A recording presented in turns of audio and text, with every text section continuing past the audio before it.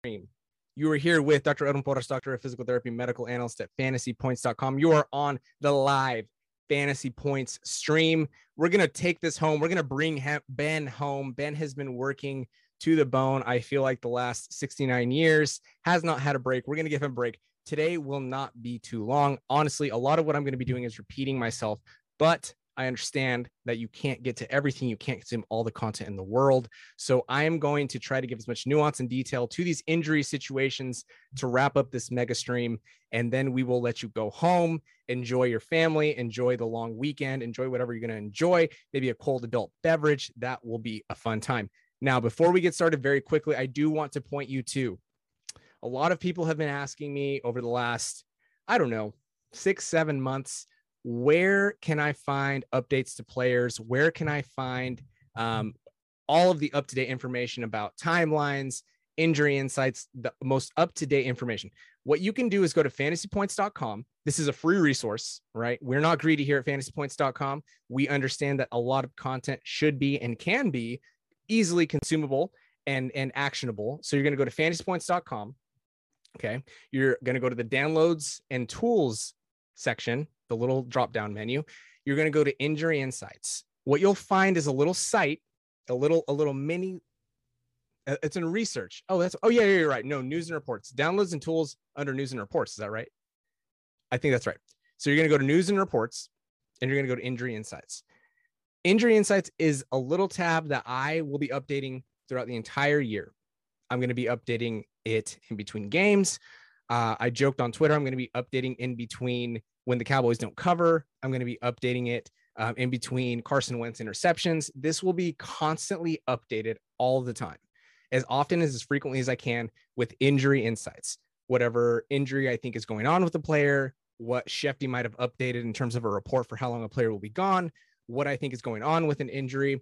This will be updated as often as possible. It's honestly going to be one of the most useful things that I do.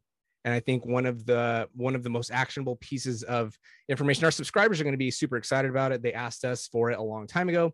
So it's going to be running, constantly updating. So make sure you go to fantasypoints.com, go to the news and reports tab, and go to injury insights. That's where you'll find the most up-to-date information on injuries in general. And you can go to it now. You can figure it out. It's free, like I said. So other than that, make sure you go follow me on Twitter at FBInjuryDoc and follow where you can get my voice. I joked with Ben earlier today that it's just me and my massive ego on my podcast over at the, of course, sponsored by fantasypoints.com, the Injury Prone Fantasy Football Podcast. So let's get started. Not going to bury the lead. Over the summer, throughout most of the, honestly, preseason, offseason, I've spent a lot of time covering Saquon Barkley. What is going on with Saquon Barkley? What is his injury? What is his outlook? And as somebody who obviously is following this very closely, I've watched the ADP go up and down and up and down and up and down. I never saw his ADP cross anything higher than like the 1.11 on average. People are just nervous about Saquon Barkley, and I don't want to sell you short. So I want to give you the entire picture, and I'll try to cut out some of the details. If you go to fantasypoints.com, it's a free article. You go ahead and go to fantasypoints.com articles, click on the injury tab, and it's the medical case for Saquon Barkley. I try to lay out as much of the foundation of this conversation as possible. That's honestly where you want to start. You can go back and listen to this, but if there's one place to start, it would be at that article. So Saquon Barkley, he had ACL and meniscus surgery. It was roughly, as soon as week 1 hits, actually, it's going to be 10 months and 2 weeks, about 15 days. This has caused quite a ruckus, understandably so, in the fantasy community. Do you take Saquon? Do you not? And honestly, a lot of it comes down to your personal preference and tolerance for risk. What I'm not saying is that Saquon Barkley comes risk-free. I am not saying that. I'm not saying that Saquon Barkley is going to be the Saquon Barkley of old immediately right off the bat. I'm not saying Saquon Barkley is somebody who isn't potentially going to suffer some soft tissue strains. I want to make it very clear that's not what I'm saying. What I am saying, and this is according to the research, and if you go to the fantasypoints.com article, you can read it there. Saquon Barkley checks every single box. Check, check, check all of the boxes to be a statistical outlier. Scott Barrett constantly talks about upside. Upside wins championships. Upside wins championships part 1. Upside wins championships part 2, redux. Upside wins championships all the time. If there's one individual in the first round that's slipping sometimes in the second round, I just saw Joe Dolan and Graham Barfield actually got him in the late second, is Saquon Barkley. Now, recently, one of the New York Giants beat reporters did put out in his article over at The Athletic that he doesn't think Saquon Barkley, and I'll pull it up here in a second so I can give him credit. He doesn't believe Saquon Barkley will see his old 83% of snaps for the rest of his career. I'll dive into that a little bit more, but I do want to say that without getting take lock, without making it seem like I'm getting take lock and focused on, I think Saquon Barkley has all this upside and ignoring all the downside, I really want to make it clear right now. I think Dan, if I'm saying his last name correctly, Dan Dugan, I'm not sure, at DDugan21 on Twitter. I think he does his job just fine. I think he does a great job. I don't want to discount his work whatsoever. What I do caution people worrying about this specific quote from his article where he said, quote, the Giants will likely bring Barkley along slowly in his return from a torn ACL. The hope is that he can return to being a workhorse as the year progresses. He might never return to playing 83% of offensive snaps like he did in his first 2 seasons, unquote. I don't want to discredit Dan for the work that he puts in. I also don't want to make it seem as though any of us have a crystal ball. The first thing to talk about with this specific quote is like, okay, how many running backs in the NFL actually play 83% of snaps? Not very many of them. So that's a really difficult hurdle to clear in the first place. So, okay, let's run with that. Let's say Saquon Barkley doesn't play 83% of snaps in 2021, at least, right? None of us have a crystal ball. Let's say that.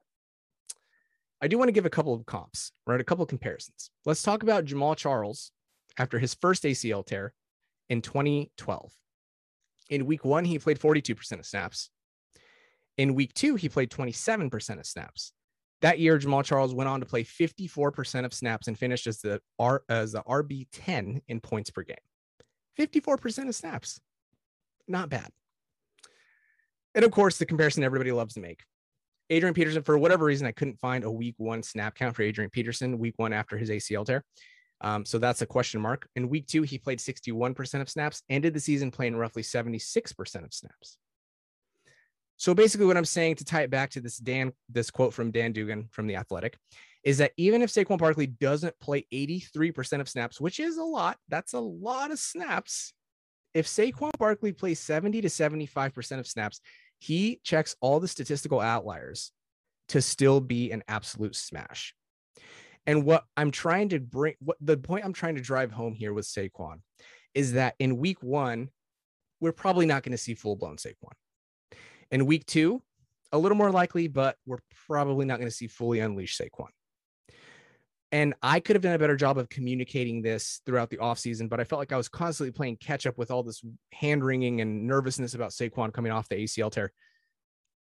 You're not drafting Saquon Barkley for a week 1 home run. You're not drafting Saquon for a home run week 2. You're drafting Saquon for week 5, for week 6, for week 12, for week 13, for week 15 in the playoffs.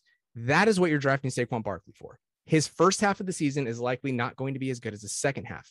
But if you can keep your head above water and float, you are going to be happy you drafted Saquon Barkley as long as he avoids soft tissue injuries. So there's been a lot of nervousness, and I get it, a lot of hand-wringing. And I know that Dalvin Cook is the most recent comp where Dalvin Cook missed 5 games because of soft tissue injury. That is in the cards. I don't want to act like it's not in the cards. But when you take an athlete, the caliber of Saquon Barkley, who is a by far better athlete than Jamal Charles, and by a shade a better athlete than Adrian Peterson, 3 years younger than Adrian Peterson, and a very, very tiny little shade more athletic than Adrian Peterson, then you have this upside that's astronomical. We in fantasy football are trying to constantly stay ahead of the curve. We constantly want to stay on top of trends and not behind them. So with this pick that you're taking Saquon in, You are swinging for the fences on a player who's finished as high as RB2 on a points per game basis. I know that there's a lot of nervousness. I know that there's a lot of anxiety, a lot of hand wringing. The bottom line is that this is not a career threatening situation. And the second thing that I did want to mention, I guess it's like the 8th or 9th thing probably, is I understand we cannot control what the Giants do. It doesn't matter what I think. It doesn't matter what the research points to. It doesn't matter what Saquon's physical athletic capacity is. If the Giants, who are a pretty notorious donkey-ish, I guess you could call them the donkey organization, if they decide to continue to limit Saquon, we can't control that. We're betting on the fact that Saquon is better than a 4th round NFL draft pick, Devontae Booker, who is 29 years old and can beat him out for snaps and can be just worlds better than Devontae Booker and will eventually take over a massive workload. Even if Saquon never sees 83% of snaps again, I think we can all agree if we see 70 to 75% of snaps for Saquon in week 4 or 5, catching passes out of the backfield, we will be happy. If you took Saquon in the late 1st, if you took Saquon in the middle of the 2nd, you got to steal. Don't let the beginning of the season discourage you. And in fact, the first half of the season, I would actually be trying to get more shares. I would try, Podfather's going to make fun of me here. Let me use a different phrase. I would try to be trading for Saquon Barkley. So don't worry. Don't be concerned. And I apologize personally for not discussing this at greater depth and insight. I felt like I was constantly catching up. Saquon should be active for week 1. It's not a slam dunk that he's going to get a ton of work quite yet. He did mention himself that he's going to be working back into football shape, quote unquote, whatever that means. So I wouldn't necessarily expect a home run from Saquon week 1, but if that doesn't happen, don't panic. He is 10.5 months removed from surgery. He is going to get back on that train very soon. If you have any questions about Saquon, I understand it's a lot to take in. It's a lot to digest. Just understand that the historical precedent is that these players of Saquon's caliber can come back and be just as successful as they were before. He's young. He's got extreme high draft capital. He's got a 29-year-old running back with 4th round NFL draft capital behind him. He's not going to get pushed for snaps. As soon as they get him rolling, week 2, 3, you're going to start seeing the fruits of that late first, middle, 2nd round pick. The next guy that I want to talk about specifically is DeAndre Swift. Now, DeAndre Swift, I don't want to make it seem as though I'm saying fade DeAndre Swift. I'm not saying that. DeAndre Swift is a very talented running back, a very good running back, probably a really nice guy.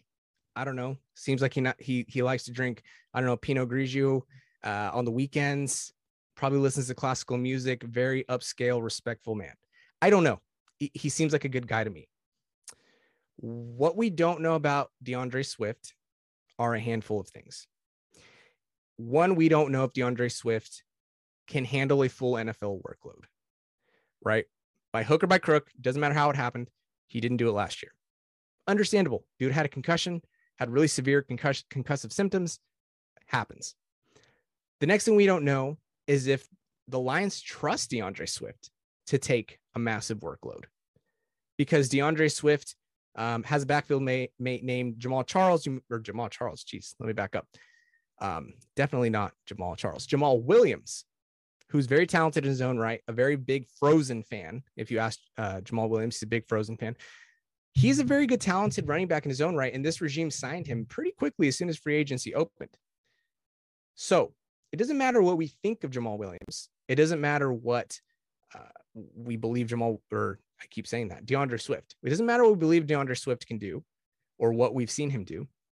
And that's even before getting into the injury side, right? So now that's my wheelhouse. So let's talk about that. In 2018, DeAndre Swift suffered a groin strain, ended up needing surgery, something very similar, at least from the sounds of it, that Rashad Bateman had. Not a big deal, really. These typically on average, don't tend to hang around. Well, in 2020, DeAndre Swift was on the injury report with, quote, hip. We know, just like we saw with OBJ in 2019, hip, quote unquote, I'm doing quotation, air quotes, hip means a lot of times groin because they're obviously so close in proximity. Then you get to the 2021 season, preseason, mini camp, and he's still dealing with this chronic groin strain. What I don't want to make it seem is like I'm panicking. I'm not panicking. I really am trying to avoid any hand wringing. I don't think this is like the end of the world for DeAndre Swift, but I am viewing it from what the big picture looks like. And even though he's a very talented running back, and even though he's got a lot of potential and talent through the wazoo, he does not come without objective risk. So, of course, the very first thing you think of when you think of risk is everything I just mentioned is this chronic groin strain. These groin issues, these groin injuries have definitely become a problem at this point in 2021. They're considered chronic at this point. So you consider that. You could look at that. You could shrug it off. You could say, I don't know. I got him in the late third, whatever. Then you think about the fact that DeAndre Swift had severe concussion symptoms in 2020. We know specifically that the risk for a secondary concussion after a first concussion is quite literally doubled within 1 year or within 2 years, of course. It's about 1 or 2 years. So essentially, he's got a greater risk of concussion in 2021 because of the old concussion from 2020, on top of these groin strains, on top of having a very talented backfield mate who can very easily take volume from it. Now, at fantasypoints.com, if you go to projections and rankings, we do have DeAndre Swift ranked as the number 37 overall player. In terms of running back, I'd have to double check to see what running back he is, but he's sort of that second line of running backs in that second tier that we do recommend. What I'm trying to say from a health perspective, from a physical volatility perspective, from a trying to project the future perspective, he is not risk-free whatsoever. What I'm not saying is don't draft DeAndre Swift. What I'm not saying is DeAndre Swift is going to bust. What I'm not saying is that DeAndre Swift can't finish as a top 10 running back. What I am saying about DeAndre Swift from a physical perspective is that he's at risk for another concussion. He's got these chronic groin strains that haven't gone away. They're considered chronic at this point. And he's got a very capable backfield mate who can take goal line work or any type of goal work between the 20s from him. So I'm not in the business of making my own projections. I leave that to the experts. I leave that to Dolan and Barrett, and I leave that to Graham and the boys. What I'm saying as a drafter and a consumer of this content, if I am waiting to take DeAndre Swift as my RB1 on a points per game basis, I'm weighing what he can do and what I think he can do versus what the Lions believe he can handle. And I'm sort of doing that, and I'm weighing what I have versus what I might potentially need. So all I'm trying to say with all this, without getting too long-winded, I've already got long-winded, is that DeAndre Swift does not come risk-free from a physical health perspective. Okay. Another player that doesn't come risk-free necessarily either is Antonio Gibson. I know that Antonio Gibson is a little less of a risk, and I do agree. I tend to agree he's less of a risk. Ron Rivera did come out and say, his toe's fine. It's not a big deal. It was really weird that he had this toe issue that lingered into June from January. It was something about fluid. I'm not entirely sure. Sources vary on exactly what was going on. He's less of a concern than DeAndre Swift, but he's still nevertheless a concern. I like to say that every year we complain about running backs missing time. We say every running back misses between 1 and 2 games per season, and that's true. Now, there are a lot of different variables that go into it. One of them is that running backs tend to suffer these injuries that increase the average of missed time. Generally speaking, they suffer more high ankle sprains. They have these injuries like, shoulder dislocations that happen more frequently. So the quality of the injuries that happen to running backs does skew the average of their missed games a little bit. So you really want to look at sort of the median to have a better idea, but that's sort of a different topic for a different day. When you look at running backs, you have to consider the fact that every year there are probably 2, 3, 4, a handful of running backs in the top 12, 15 that we don't know are still suffering from some sort of ailment. They either have a lingering turf toe like Gibson might have. They either have, an ankle sprain, a lateral ankle sprain. that they just can't seem to stabilize. They have something going on that we just don't hear about. And that likely oftentimes leads to some missed time. So what I'm saying is we should intelligently apply that information with Antonio Gibson. He's got this turf toe, hasn't really gone away. At this point, it should have. There's no reason why a turf toe from January should still be lingering in June. Maybe it's gone by now. We don't know. Maybe when he gets into the season, it might start to bother him. Maybe he'll miss some practice time from it, and maybe it'll lead to maybe 1 or 2 games missed. We don't know. Maybe it'll lead to some third down work being. What I'm saying here is that this is just just enough of an issue that it makes me a little nervous about Antonio Gibson. But honestly, the upside is so high, it's really hard to pass on Antonio Gibson. So what I'll say is, if we're comparing apples to apples, Antonio Gibson versus DeAndre Swift, I'm less concerned for Antonio Gibson. But I also think that he's not a risk-free guy. He's not a guy that comes risk-free relative to his peers. And of course, remember that everything I'm saying is always based on the comparison to their peers. Every player in the NFL is at risk for some sort of injury, but there are certain guys who, based on their injury, based on their medical history, based on what we know about them, are at a little bit of a higher risk. Now, a little bit of, I guess you could consider it housekeeping. We do want to talk about Brandon Ayuk. I know that there's a little bit of concern about Brandon Ayuk. I tweeted out earlier this morning after Nick Wagoner said, it was a few days ago, the 49ers not participating in today's practice. So that would have been Thursday, Friday. Brandon Ayuk and Dante Johnson, a couple defensive guys.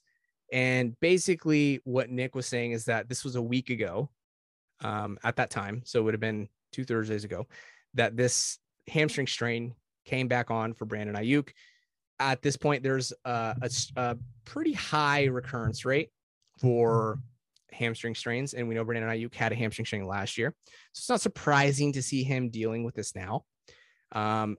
During the season, these strains that are recurrences typically end in 1.34 weeks missed on average. So obviously between 1 and 2, about 2 weeks missed for these specific injuries. The median is 1 week, obviously 50% missing no time, 50% missing, more than 1 week. We all know what median means. Standard deviation is 1.3. Moral of the story here is that strain would have happened for Brandon Ayuk around August 26th, meaning that by the time September 12th rolls around, a lot of time, enough time will have been passed to not really be too concerned about it, especially if the 49ers have just basically bubble wrapped him. So I wouldn't be too concerned with Brandon Ayuk. I would say that his volatility is a little higher than average because there is a high recurrence rate if these guys are rushed back too quickly from these hamstring strains. But what are you going to do? It's Brandon Ayuk. It's 49ers offense. I have no idea. I have no sources on this, but if Trey Lance is starting week 1, it's really hard to sit anybody in that 49ers offense. But moral of the story is, for now, don't worry about Brandon Ayuk. Monitor the practice reports, and the practice reports will tell you a lot of what you need to know. Gio Bernard, I'm pretty sure practiced in full based on one of the reports that I saw today. I know that's great reporting on my end. That's a great job by me. I think I bookmarked it, but I'm relatively certain that I saw Gio Bernard practicing in full. And we did hear from Bruce Arians that it was a relatively minor sprain. We don't love to hear high ankle at all, but considering the fact that he's a pass catcher, considering the fact that he is he's sort of, a satellite back, to say the least. He's not really a guy that you are going to require a lot of carries and in between the tackles touches from him.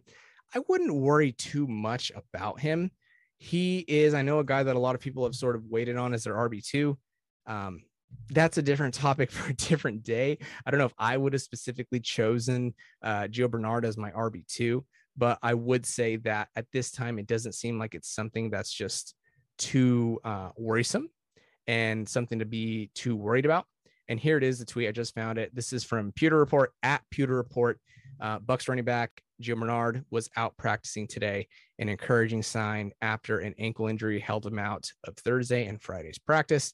So of course we don't have the injury reports yet, but as soon as we see that was a full practice by him, we will be in the clear for the most part. Joe Burrow looks to be on track. Just a couple housekeeping items before we get out of here.